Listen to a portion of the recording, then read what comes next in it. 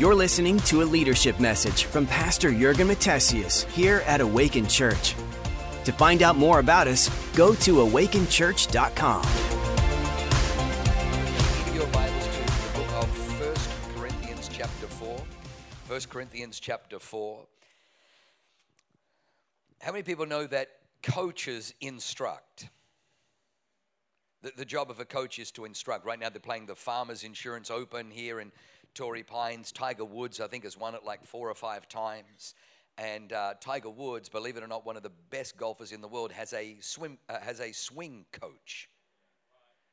You would think that he'd be coaching other people on how to swing, and yet he has a swing coach because there's just some things you can't see that you're doing. And so he has a swing coach that's helping him with the plane, the face, the openness, his posture, pulling from the hip, all of that kind of stuff. So he has a swing coach. Now, if Tiger and the swing coach played a game of golf, Tiger would win every time. And yet he's smart enough to realize that I need somebody to see what I can't see. So coaches provide great feedback and great instruction. And it's not a bad thing. It's a really good thing. And we've seen the elevation of coaches and coaching in the culture. But the Apostle Paul here writes about something even more powerful. In verse 15, he says, "For though you might have 10,000 instructors in Christ, yet you do not have many fathers. For in Christ Jesus I have begotten you through the gospel. Therefore I urge you, imitate me." This morning I want to just talk about some leadership lessons that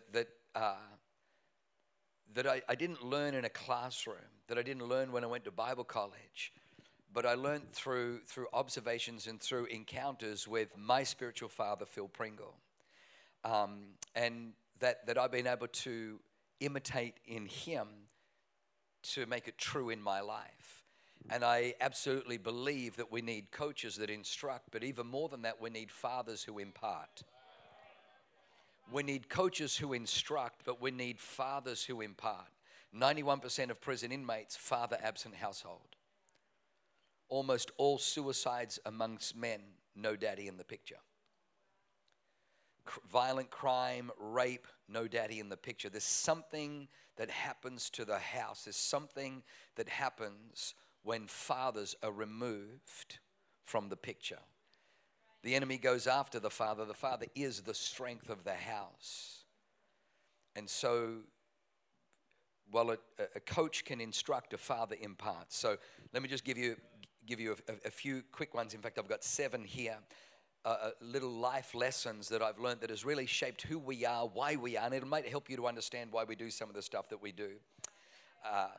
The first one is we moved from New Zealand back to Sydney in 1998, and again God was very, very wonderful, but being very difficult. I just sometimes wish that God would make things easy, but I found that the easy path is the path that you don't find God because you don't need him, so he doesn't bother standing on the easy path. And so you'll always have 2 paths, the easy path, and God's like, knock yourself out, but I'll be on this one.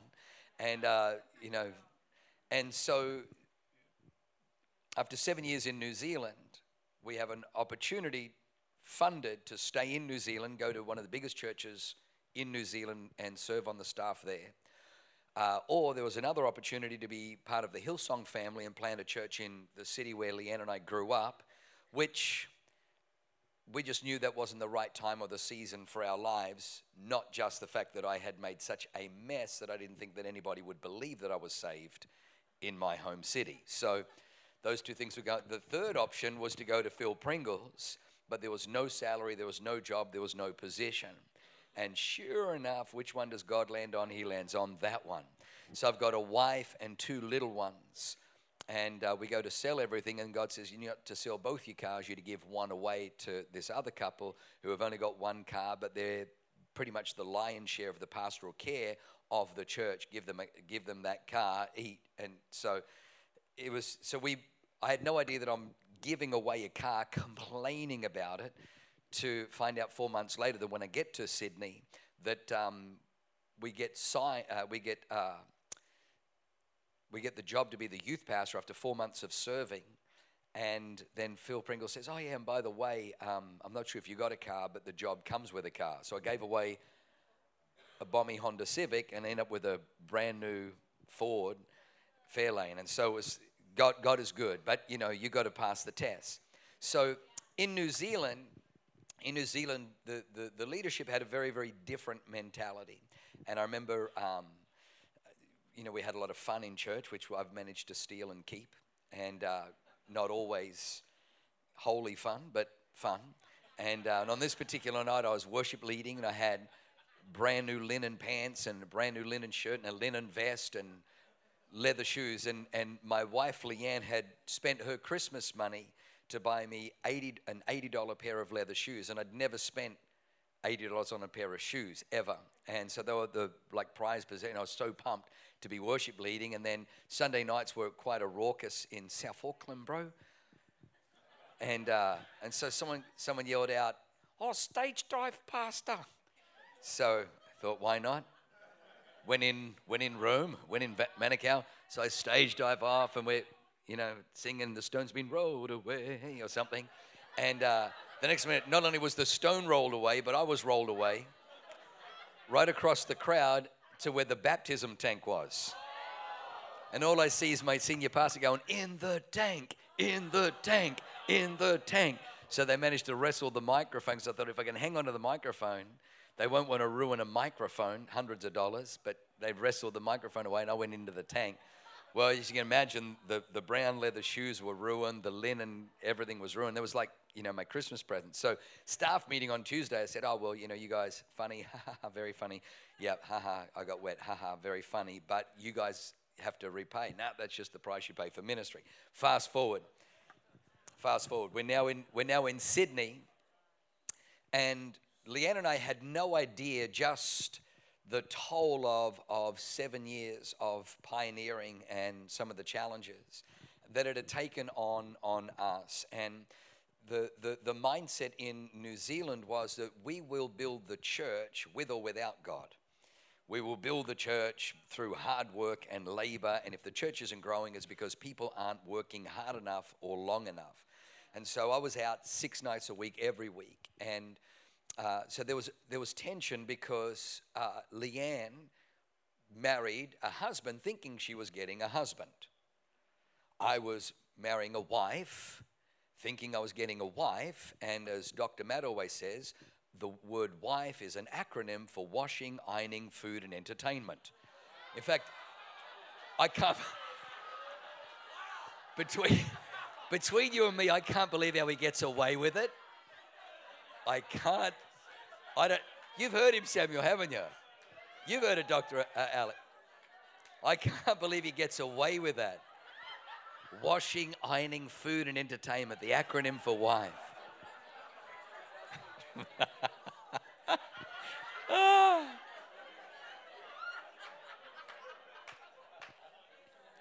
And we've all heard of the word hangry. And when our needs are not getting met, we become very, very hangry. And so when you're hangry, you become snappy and bitter. And so we were always fighting. So at Phil Pringle's church, they had 2 morning services, an 8:30 and a 10. Then they had a 6 p.m. And then they had an 8 p.m. soca service that went from 8 till 9. We were so broken that we would go to the 6 p.m. and then we'd have our beautiful young lady who'd volunteer to be our nanny. She would drive our kids to McDonald's and take them home and get them changed and put them to bed, and we would stay for the 8 p.m. And the first 30 minutes from 8 to 8:30, it was just worship. We would just be down the front just worshiping, and then from 8:30 to 9, there was no preaching, no offering, nothing. It was just ministry, and there'd be like laying on of hands and impartation, prophetic, and we were just like drinking it, lapping it up. Well, there's one Sunday we come back to our seat. It's just after 9, and Leanne's like, oh my gosh, where's my long winter coat? And somebody had taken it, and so we thought, well, maybe someone took it by mistake, and we kept checking in the lost property, but 2 weeks later, it was obvious that somebody had been going through people's handbags and stealing purses, and they stole Leanne's coat.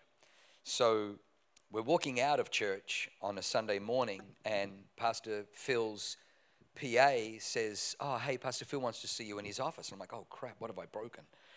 And, because the only time I had to see the boss usually was I was in trouble. And it goes all the way back to high school. Whenever the principal, it's because I was in trouble. So I'm just like, oh, flip, what have I done? And so anyway, so we're in Phil's office. And he goes, yeah, hey, yeah, girl, yeah. And I'm like, oh, it's Leanne. Yeah, whatever. And girl, yeah, I heard you lost your coat. And I was like, yeah, that's okay, Pastor Phil. Yeah. I want to give you this. And so he gave Leanne a piece of paper that was kind of, folded in half. And so we don't know. So she's like, oh, thank you. And she puts it in a handbag. And he's like, no, yeah. You may want to have a look at that. She's like, oh, no, it's okay. I'll do it at home. No, I want you to have a look at it. Okay. So she pulls it out. And I think I bought that coat for you, or maybe at Glassons in New Zealand. And I think it was like a $120 coat. And so we open it up, and it's a check for $1,000. And Leanne straight away, like, Pastor Phil, oh, no. It's only a $120 coat. Yeah, get yourself a few. And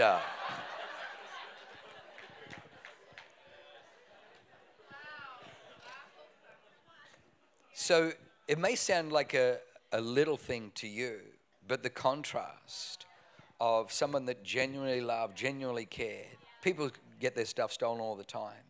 But here was a pastor who was an incredible leader, who was preaching all over the world, who was wanted all over the world, but cared enough to look after someone that he knew were in the throes of struggle and repair on his team, that he went to incredible benevolence and generosity.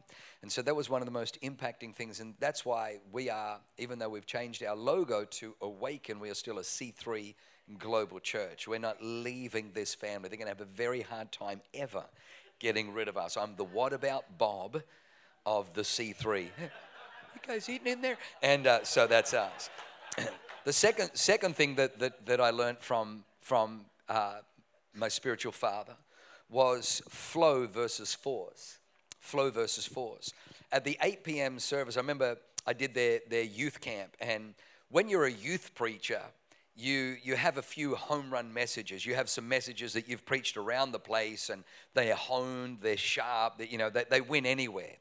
You can take them into any context and they're going to be winners. And so I preached these messages, and so the kids came home, and Pastor Phil's son came home saying, oh, best preacher, best messages I've ever heard. So Pastor Phil says, oh, listen, I want you to stay. I want you to do the 6 p.m. service. And funny enough, I had another home run message just in the tank. He goes, and then I'd love you to do the 8 p.m. service. And I said, oh, okay. What do you want me to preach on at the 8? Is it the same message? Oh, no, there's no message. He goes, I just want you to get up there and just move with the Holy Ghost. Just whatever the Holy Ghost does, just flow with him, whether it's prophecy, ministry, whatever, impartation, healing, words of knowledge, moving the gifts. And I remember just this cold shudder went through me, because we would schedule a move of God. Whether God was going to show up or not was irrelevant. We're having a move of God with or without you.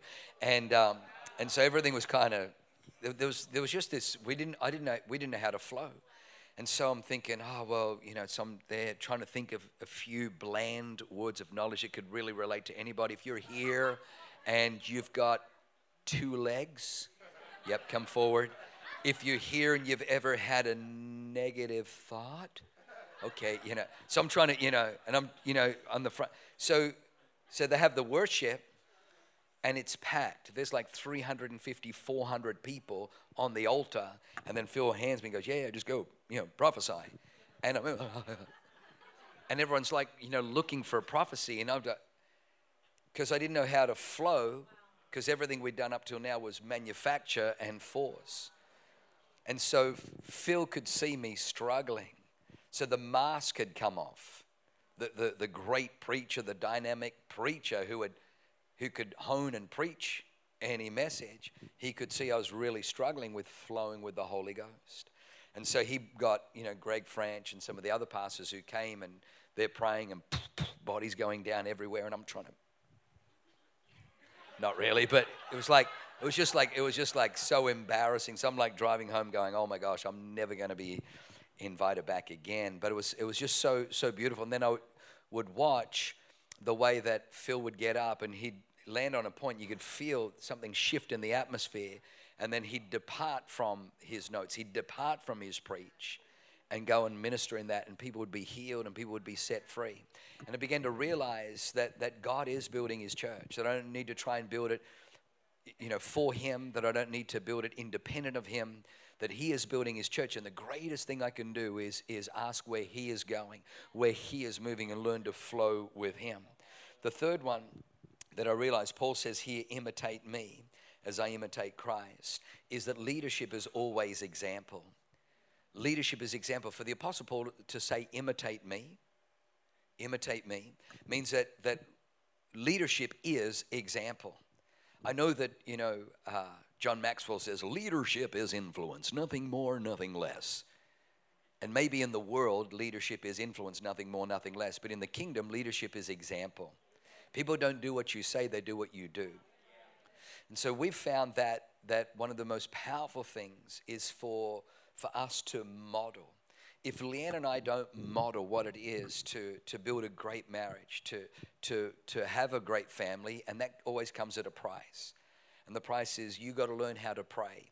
And, we can pray for other things. We're going to pray for, upcoming conference. We're going to pray for weekend services, and we can pray. And there's no real skin in the game. We can pray for them. We can call out scripture. But when it's your child, when it's a negative diagnosis from the hospital, or where the enemy has crept in the night and is trying to take one of their lives, all of a sudden you realize, I got some skin in the game.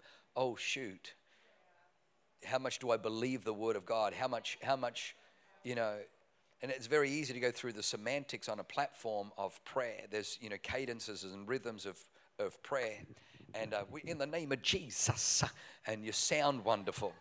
But when it's your kid, when it's your child, when it's your family, when it's your finances, when it's your eviction, when you need God to break through, that's when the rubber hits the road. And so we began to realize very early on from Pastor Phil that what you saw on the platform is what you saw behind, and that Phil and Chris were the real deal. I remember at the very, very first Vision Builders that we went to. And at the Vision Builders, they were wanting to finish the youth auditorium and the college, and it was a multi-million, I think it was like a $20-something million project. And so my thinking was that his job as the pastor is to encourage the people to give. And when Pastor Phil got up, he said, Chris and I have been talking, and we're going to give $250,000 over the next couple of years to this project, and so that's our pledge. And so then Chris would tell us that he would stay up all night, not go to bed, stay up all night doing his paintings, so that when he traveled, he could take those paintings and sell them to pay off his Vision Builders. I'd never seen a pastor commit $250,000 to the building project. And then what I saw was, I didn't see a man who could motivate the people. I saw a man who was out the front leading the people, leading by example, because you can't expect your congregation to be generous if you're not generous. You can't expect your congregation to walk in faith if you don't walk in faith. Jesus said, a servant is not above the master, nor is a student above the teacher. It is enough that the student becomes like the teacher, or the servant becomes like the master. There are a lot of churches that will teach the law of reciprocity, that God will bless you as the world of the generous, and they're stingy, miserly people, and they think they almost scratch their heads. They can't figure out why they can't get breakthrough. Well, it's because you can teach something, but until you live it, you have no authority to release change in your people. So that was an expensive lesson to learn, that Leanne and I realized that if we want to lead, we have to go first. We have to go first. All leadership is example. Number 4, the power of prayer and fasting. The power of prayer and fasting.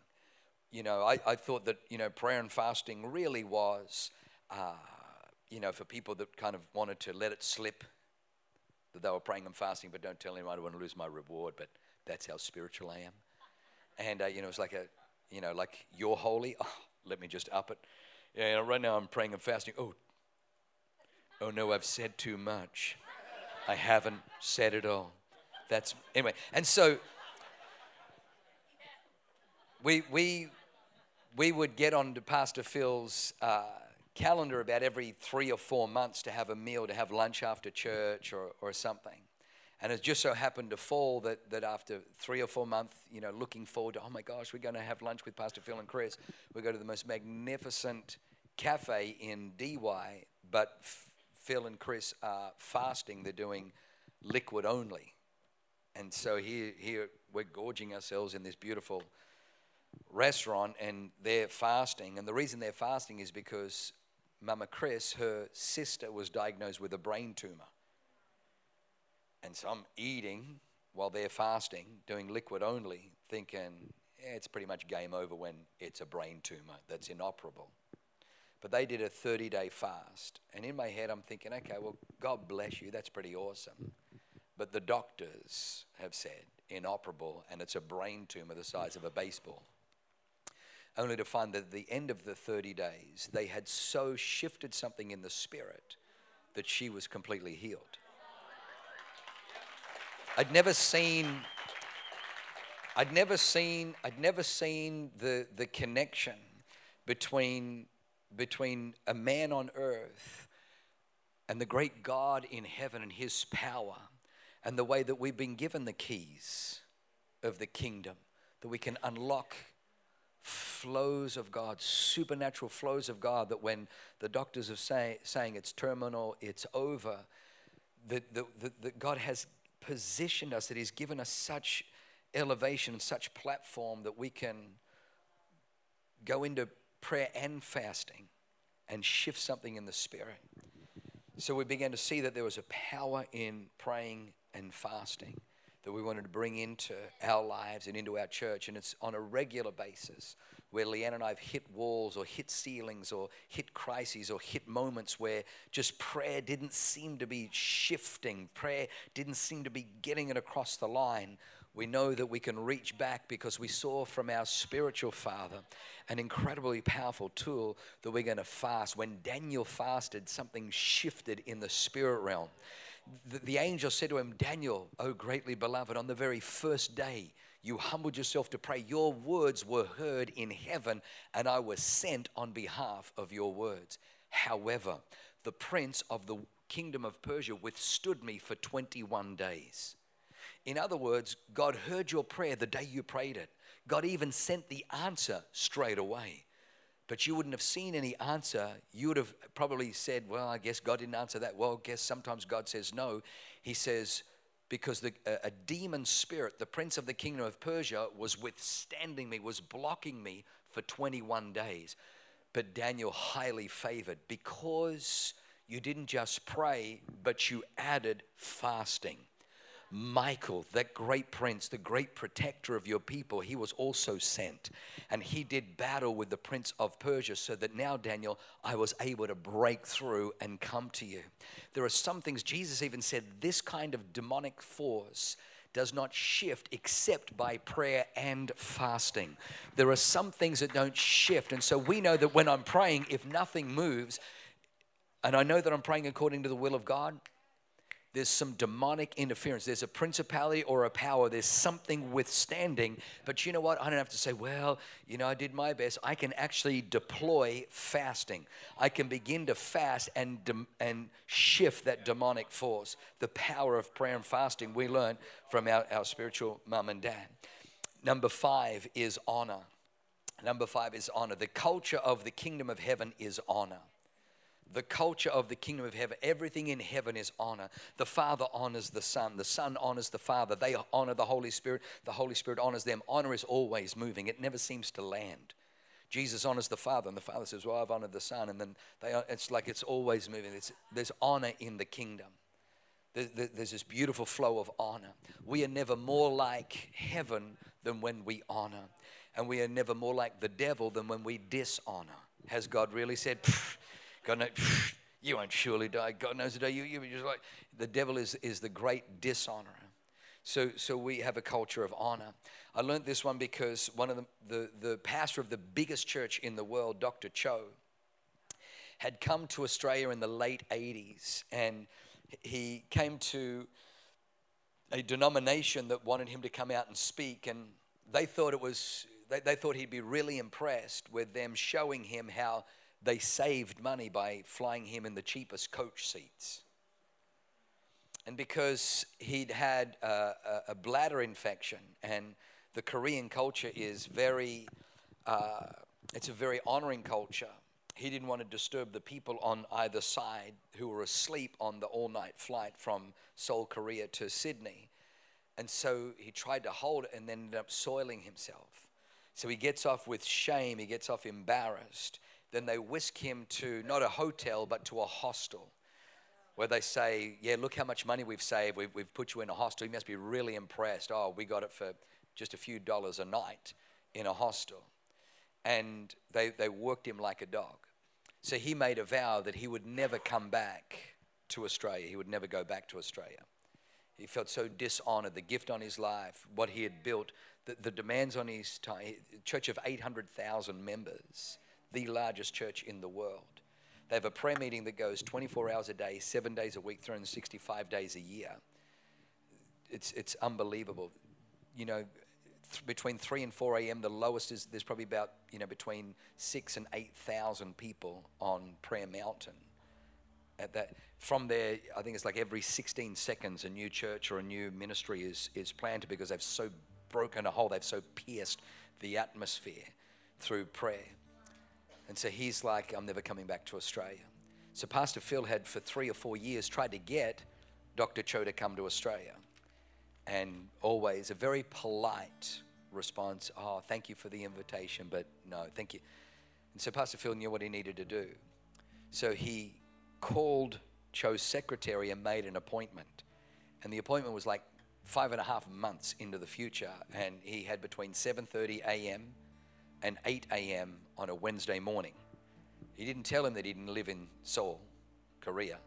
So he just flew from Sydney to Seoul the night before, and then got there. And he knows that Cho's always early, so he decided, I'm going to be there at 7:20, only to find that Cho was there at 7:15. And he says, as he walked in, Cho's sitting there, says, oh, Pastor Phil. Oh, you're very cheeky. I read up about you. You have church in Sydney. You're not from Seoul, Korea. And Pastor Phil said, oh, no. Oh, why you want to meet? And he said, I want you to come. Oh, Pastor Phil, I feel so honored. But I'm just too busy. And feels like I haven't given you a date. And then Phil does the same thing again. Says, here, this is for you. And Cho opens it up, and it's a check for $10,000. And he says, Dr. Cho, I just want you to know that whether you come or not, I want to honor you, the impact that you've had on my life, the leader that you have. I just want to honor you. He says, Cho looked at him and said, Bible, not Western Bible. Bible is Eastern Bible. Bible was not written in the West, was written in the East. In the East, we understand honor. In the West, you don't understand honor. He said, I thought there was no honor in Australia. He said, but I will come. I will come. So he came and he did 3 nights. It was the most incredible move of God, the most incredible impartation. But I watched the way that Pastor Phil honored him, flew him first class, hired the 2 penthouse suites in the Shangri-La, put Cho in one and put the entourage in the other one, had them driven everywhere by limo. He knows that Cho loves to play golf, so during the day he didn't preach at the conference. During the day he played at the Royal Sydney, which is a private course. It's about $400 a round. He played golf all day and then ministered at night. And then Phil gave him an incredibly generous honorarium. And Cho just began to weep in the limo and said, you will be on my board. You will be my son. You will preach for me once a year. The power of, I'd never seen anything like that modeled, but I knew that that was something that God was showing me. Sometimes you have these fly on the wall moments. I've got 2 more left, but I'm out of time. Do you want them or no? Okay. Number 6 is probably the funniest one, but it's served me so well. It's called the 3 things. The 3 things. How many people here, you live with you? Okay, the rest of you. There's a wonderful saying that Leanne has been saying lately. I'm not sure who the author is of the quote, but I've seen the enemy and he is me. I've seen the enemy and he is me. I'm not too worried about what the devil can do. I'm worried about what I can do to sabotage. And so as a young guy, being well aware of my weaknesses, my insecurities, my dispositions, the different areas of temptation in my life, and then seeing what I thought was incredible holy men of God, who fell, ran off with the secretary, spent money that wasn't theirs, did something stupid. And it had always kind of plagued me, that I was living with this, man, I've still got areas where I feel vulnerable and feel weak and oh my gosh, and tempted and everything. So Pastor Phil was going snowboarding with his son, and his son had to pull out at the last minute. And so Diane Payne, Phil's secretary, says, hey, do you want to go snowboarding for 3 days with Pastor Phil? One-on-one with Pastor Phil and snowboarding? Are you kidding me? Hell yeah. And so we end up down there in Thredbo, and the first night we're having dinner, and again, it's so different to anything I've ever experienced. There's an open fireplace. Pastor Phil's there. I'm here. Snow outside, and we've ordered a filet mignon, and Pastor Phil has ordered a bottle of wine. Now, I've come from the AG where we took an affidavit that we wouldn't drink alcohol. And so it's a little bit awkward because I'm like, I don't want to tell him he has to order a bottle that I don't drink. And so I'm like, oh, Pastor Phil, talk to me. What's the deal with red wine? And he's like, well, yeah, it enhances the flavor of the food. Red meat, red wine, white meat, white wine. I'm like, oh, okay. And so anyway, so he doesn't even ask. He just pours. I'm like, oh, flip. So when you haven't drunk for 14 or 15 years, I get through, the first glass,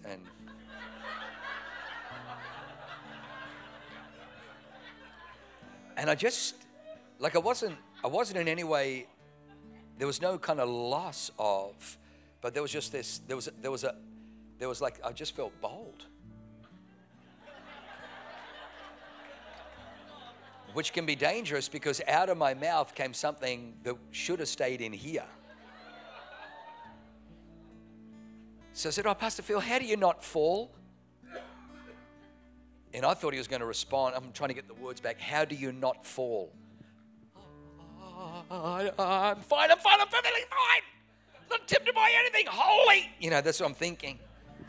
And I'm thinking, oh, he's going to say, what, are you tempted in an area? What? And I'll never forget, Pastor Phil goes, yeah, it's real simple. Now, I'd never heard it was real simple. The last guy to fall in New Zealand, when we were youth pastors there, the last guy was this holiness guy, and he said, that you haven't overcome sin till you've suffered. And he kind of quotes a scripture that, you haven't suffered to bloodshed in dealing with. And then, he was with a secretary or something. And I'm like, oh, shoot. So Pastor Phil goes, yeah, it's real simple. 3 things. I've never heard anyone say real simple. And then 3 things, now I'm leaning in. He goes, number 1, sleep with your own wife. And I thought, flap, my wife's hot. Yes, I can do that. He goes, number 2, spend your own money. I'm like, that's brilliant. I don't have a whole lot of it, but I can spend my own money.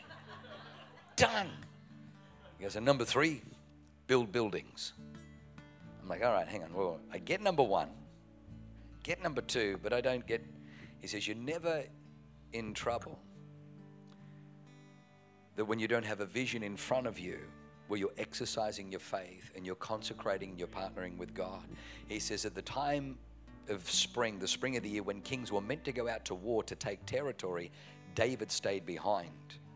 Instead of going out to do battle, he stayed behind. And then he saw a woman swimming naked on her rooftop, and David still took territory. It just wasn't his territory to take. He was meant to be out there taking territory from kings, but he took what belonged to one of his servants.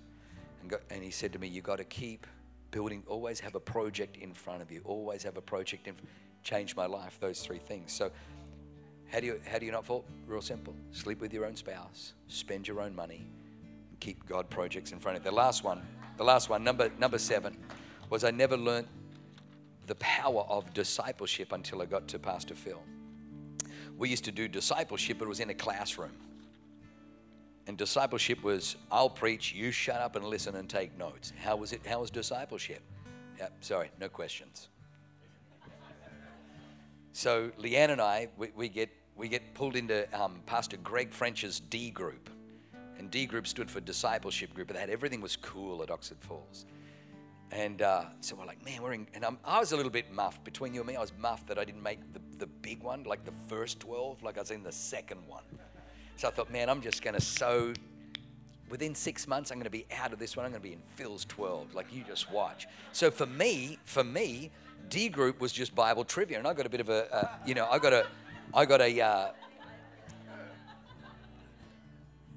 I've got this brilliant memory. I can just memorize verses and I know where they are. So I'm like ready. 2 Corinthians 5:17. 2 Chronicles 16:9. Like I'm just, I'm ready to go. And so as I got my study Bible, we're walking to the front door of Greg's house, and I look over, and there's Scott and Sue Dawson, and Scott's got 2 bottles of wine, and she's carrying like this cheese and salami platter, and I'm like, where on earth are you? And we meet at the path. I'm like, what are you? And they're like, oh, Greg's D group. I'm like, yeah, Greg's D group. Hello. Greg's D group, and like, yeah, you're in the right place. And then I look over here, and there's Jeff and Tracy Berry, and they've got 2 bottles of wine, and she's got this beautiful platter with, cantaloupe and watermelon and strawberries and berries and pineapple, and I'm like, what on? So we get in there, and then Pastor Greg French is like, Yergs, what's your poison, red or white? I'm like, I'm not drinking any alcohol, Pastor Greg. We're studying the Word of God.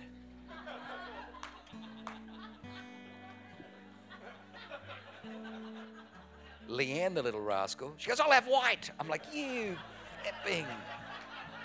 Yeah, where's the unity? So then we sit down. I'm still the holy man. I'm not touching any of this liquor. I'm waiting for Bible trivia because I want a sharp mind, because I'm graduating from this puppy. I'm getting out of this party. I'm going to be in the top party. And so then Greg starts going, yeah, Jeff, when you and Tracy have an argument, how do you resolve it? I'm like, kind of a stupid. Get on to the vibe. Well, you guys are eating and laughing and drinking wine, Bible trivia, discipleship. That's why we're here. Hello. And so they start talking, and I'm like, oh God, okay, yeah, that makes sense, brilliant. And then he turns and he goes, what about you, Scott? How do you and I don't ask. Oh, Anyway, 20 minutes later, it's going, and then he goes, what about you, Yergs? I'm like, oh, we're meant to be, well, we don't really know. I storm out, slam the door, give Leanne the silent treatment. He goes, oh, I bet that doesn't work. No. And, but because I'm distracted, I'm waiting for discipleship group to start. I'm like, when's Bible trivia / disciple? And then I realize I am the biggest jackwagon. This is discipleship group. But rather than Bible trivia and memory verses, this is about real life. How does this thing affect how you treat your spouse, how you resolve conflict, what kind of a husband, what kind of a father? I'm like, knucklehead. A coach instructs, a father imparts. I want you to stand to your feet. We're out of time. Just lift your hands to heaven. Lift your hands to heaven. You're in a good house. You're in a good house. Let those things settle. Let those things drop. Let those things fall. Father, we thank you, Lord God, today that we're in a house where we honor. We're in a house, Father God, where there's benevolence and grace. That when our team member hurts, when our team member is at a loss, we're at a loss. And we want to be people that are generous. Father, we know that we don't need to force your hand to do anything. But the greatest thing we can do is slip into that slipstream where we are working with God. The Bible says that the disciples went out preaching, proclaiming the word of God, the Holy Spirit working with them, confirming the word with signs and wonders following. Father, we want that to be our testimony. Father, help us to understand that leadership really is example. That we can't expect from our people what we don't live ourselves. That if we want to see a shift in our people, in the people that we lead, then there's got to be a shift in our own hearts first. Father, help us to understand that if something's not shifting because of prayer, then it might be time to deploy the big guns and bring in prayer and fasting. Father, we just want to thank you, Lord God, that as we honor, we are also honored, elevated. The Bible says that Jabez was more honorable than his brothers. Honorable means able to honor.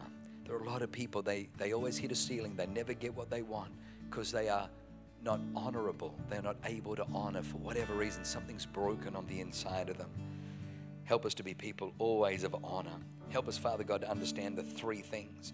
And Father, help us to submit to discipleship, to love discipleship, real life, not Bible verses and memory verses and classrooms, but real life, doing real life where the rubber hits the road. Father, we ask all these things in Jesus' name. Amen. Amen. Come on, did you hear something today? Come on, give God a praise if you got something today. Thanks for listening. To find out more about our locations, team, and what we do here at Awaken Church, go to awakenchurch.com.